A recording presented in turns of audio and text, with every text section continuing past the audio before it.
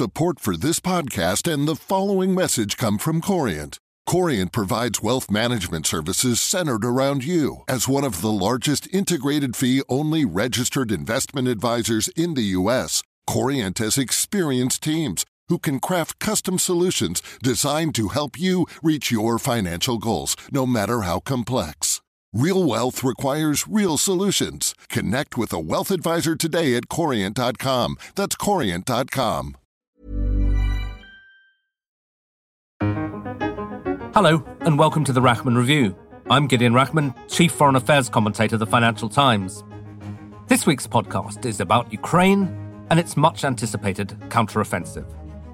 My guest is the FT's Chris Miller, who speaks to us from Kiev, a city that's been under heavy bombardment in recent days. So, is the war in Ukraine reaching a turning point?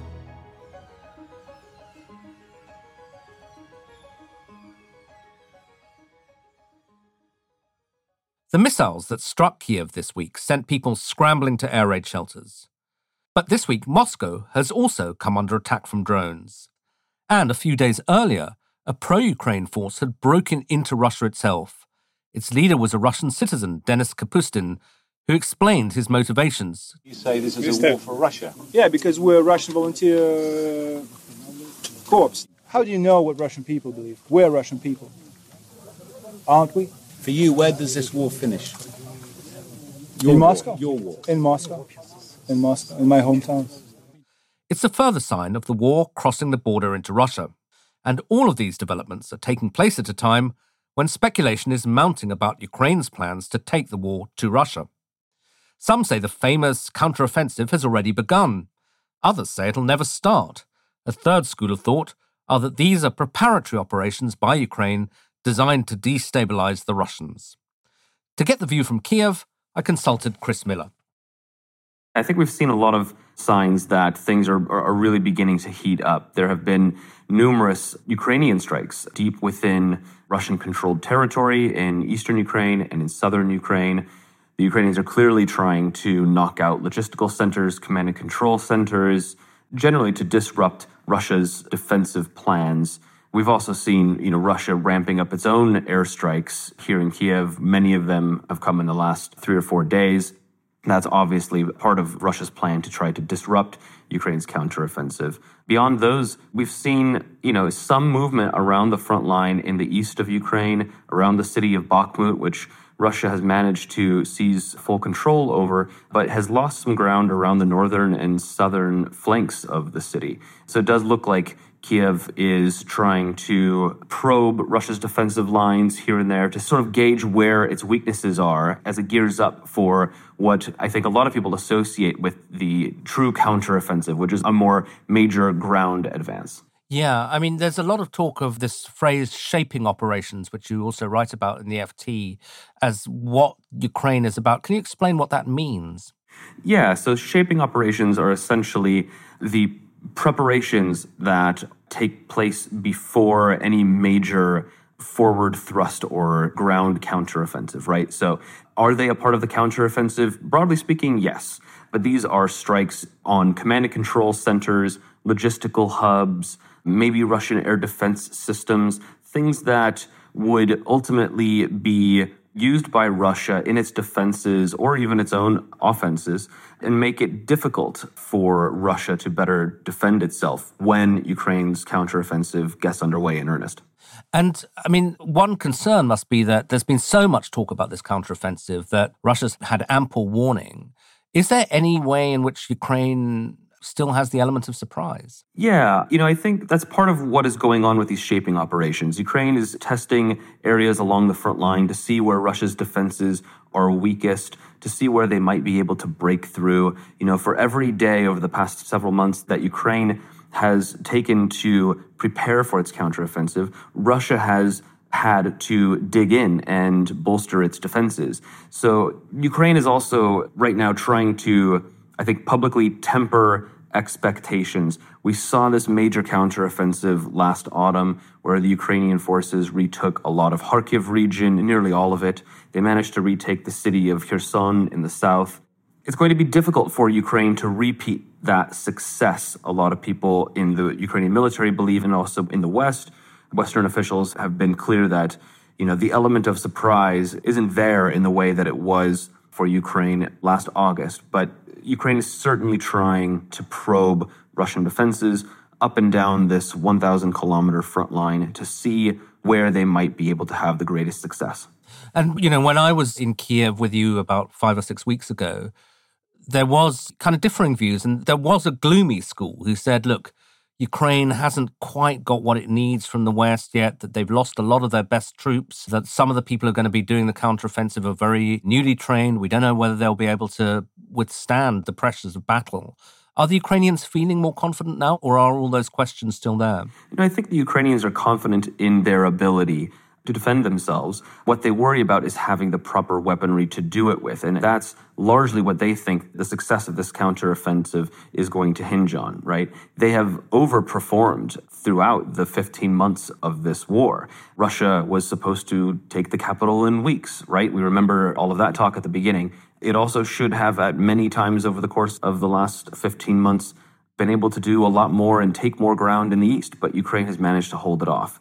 There is this gloomy or more realistic school of thought, and I think, at least in my conversations with President Volodymyr Zelensky's office, they are taking a more, in their words, realistic approach to this counteroffensive. They know it's going to be difficult to replicate the counteroffensive of last autumn. And so, there is this realistic sense of, we know what we're capable of. We need all the Western weaponry and ammunition that we can get in order to be as successful as possible. There's no doubt in their mind that the future of Western military assistance could hinge on their success on the battlefield, and that they might not get the same opportunity in the future as they have right now. Of course, one surprising thing that has happened was this attack into Russia, which went on for a couple of days at least, around the Belgorod region. And it seems to have been led by far-right elements, either Russians themselves or Ukrainians. Tell us the story. What happened there?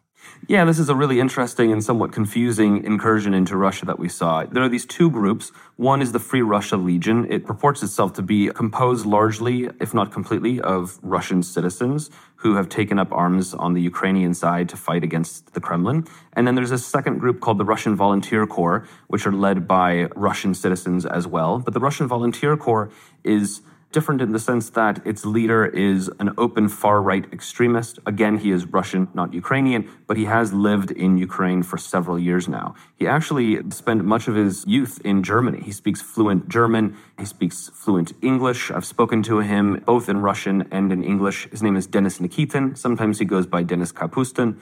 His call sign is White Rex, and this is also the name of his white nationalist clothing company. So he led this incursion into Belgorod, and when I spoke with him by phone during the operation and after the operation, he said the goal here was really to show that Russia was incapable of protecting its own borders, that the state was actually weak. It was essentially a middle finger to Russia. And while he claimed that part of the operation was to liberate, in his words, part of this Belgorod region of Russia, ultimately they didn't stay in there for long. It was about a 24-hour operation. They moved in with American military vehicles, and then within a day, they were already out. What's the attitude to this in Kiev? Because in some ways, they must be delighted. It's hugely embarrassing for the Russians. But on the other hand, the whole Russian case, or a large part of it, is that Ukraine is in the hands of neo-Nazis, which has been largely laughed off in the West. But here you have an avowed far-right figure leading an attack into Russia. It's kind of awkward, isn't it? Yeah, it's complicated. At the same time, this is a Russian citizen. There are definitely some corners in Kiev here who are watching this with glee as Russia fails to close off its borders, and these groups of militias are very easily rolling into Russia. The far-right element that is at play here is largely dismissed because these are Russian citizens, not Ukrainian citizens. So if you speak to Ukrainian officials about this, they point to the fact that these are Russians and they're taking up arms against their own country. They will admit to supporting them in some ways, but not ultimately directing them. At least that is what the Military Intelligence Directorate here told me.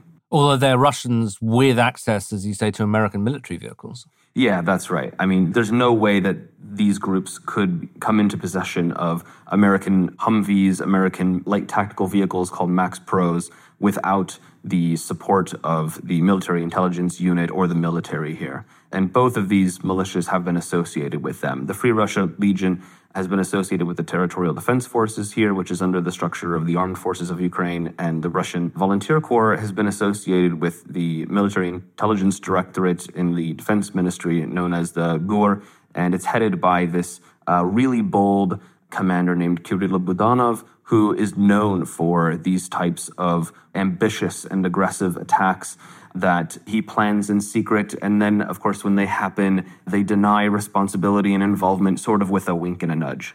And the other thing that's been happening, designed to unsettle the Russians, have been these drone attacks over Moscow. Again, do the Ukrainians claim credit for that? What's going on there? Yeah, as we were waking up here in Kiev and, wiping the sleep from our very tired eyes after a fourth day in a row of Russian aerial attacks, we were seeing news of these drone attacks over Moscow. And of course, myself and other journalists went immediately for comment to Ukrainian officials. They've all said, we have nothing to do with this. This is a Russian internal problem. But again, they're saying this sort of with a wink and a nudge, right? The drones that we've seen in the footage do appear to look like the Ukrainian drones that many of us are aware of. These types of attacks we know Ukraine has carried out before. They are, for now, saying we aren't behind this, but it does appear clear that the Ukrainians were behind these attacks. And you mentioned, of course, that Kiev has been hit with much more ferocious attacks. And that, too, seems to be a bit of a change. I'm again thinking back to those weeks I was with you in late March, early April. Kiev seemed pretty, not exactly peaceful. There were the occasional sort of air raid sirens and so on, but they really did seem to not be too concerned. This is a completely different order of attack, isn't it now? Yeah, these Russian air attacks have really stepped up in the past couple of weeks, certainly in the month of May. Tuesday morning's attack was the 17th of the month of May, and the 4th in the last, 48 hours or so. The Russians are firing cruise missiles, which are these ballistic missiles that come streaking through the sky at high speeds and are difficult to shoot down, although the Ukrainians are having pretty good success with that. And then they're also launching these Iranian suicide drones. We can hear those as they come in, buzzing loudly over the city as they fly really low and then explode when the air defense downs them. But yeah, these attacks, they're happening with greater frequency, the sort of frequency that we were used to last October, November, and December when Russia launched these first major air attacks. And also they're coming at more random times. Typically, they would happen overnight, but in the last few days, we've also experienced some of them in the daytime, during rush hour traffic even. And what does it say, do you think, about Russia's state military preparedness? Because, again, one of the relatively comforting things one heard when there was a relative lull was, well, the Russians are running out of the kind of ammunition they can throw at Kiev. They can't do this too often because they don't have enough missiles, enough drones. But this would suggest otherwise. Yes and no. I think, they've certainly done what they can to try to shift their manufacturing of missiles into overdrive. I can't recall the exact numbers that analysts believe for them to have currently in store, but certainly part of what the Russians are doing and what they see could be worthwhile is expending a lot of what they have in order to try to weaken Ukraine's more limited supply of air defense weapons and ammunition. The Ukrainians have been very clear that they need a lot more if they're going to protect their skies longer term. Russia certainly has more ammunition and more of these weapon systems, not to mention just a larger fleet of aircraft, which is something that Kiev is growing increasingly concerned about. If it is to have success on the battlefield, Ukraine is going to need more air defense systems to cover its infantry. And, one thing that they're worried about is Russia really hasn't brought its air force into the war as many people have expected. And so that's something that they're keeping a close eye on too. And in fact, talking about air power, the Ukrainians had a big diplomatic breakthrough with the announcement around the time of the G7 summit that finally America is going to allow its allies to supply Ukraine with F-16s. And I saw the Ukrainian foreign minister around that time, and he said, this is great. The last taboo has been broken. The trouble is that those F-16s won't really be able to take part in the counteroffensive, will they? Because it takes time to train people to use them. Yeah, that's right. Ukraine has asked, at each step of the way during this war for various weapon systems. And they like to say, every time we ask, the first response is always no. The second is maybe. And around the third or the fourth time, the West finally agrees to it. And they're happy to get all of these weapons systems, especially these F-16s that may be coming down the pike now.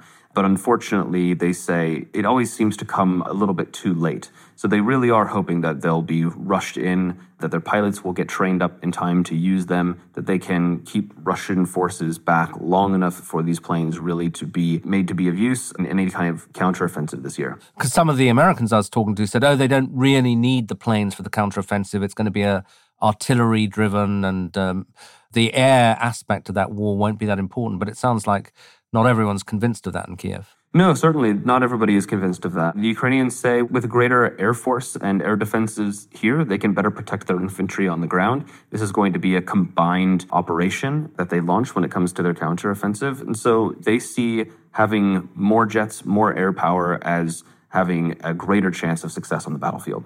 And just to conclude, Chris, I hesitate to say we're in a phony war period because I'm sure it feels very real in Kiev right now with all the missiles coming down. But it must be this sort of sense that something very important is going to unfold over the next couple of months. Do you think the Ukrainians have a theory of victory? Do they know how they think this might conclude if they can pull it off? Ukrainians are very clear about what they want to happen.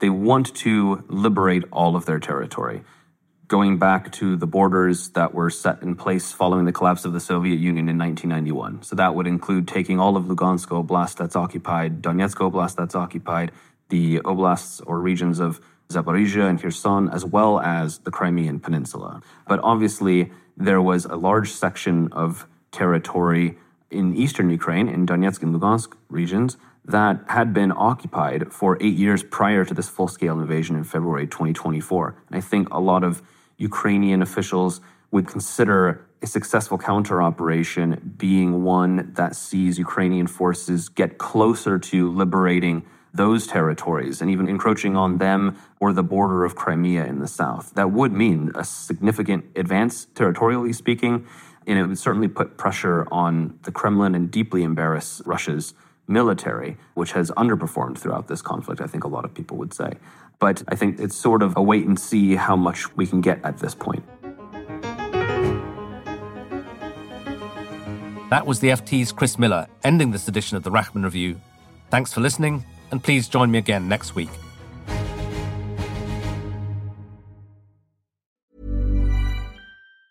Support for this podcast and the following message come from Corient. Corient provides wealth management services centered around you. As one of the largest integrated fee-only registered investment advisors in the U.S., Corient has experienced teams who can craft custom solutions designed to help you reach your financial goals, no matter how complex.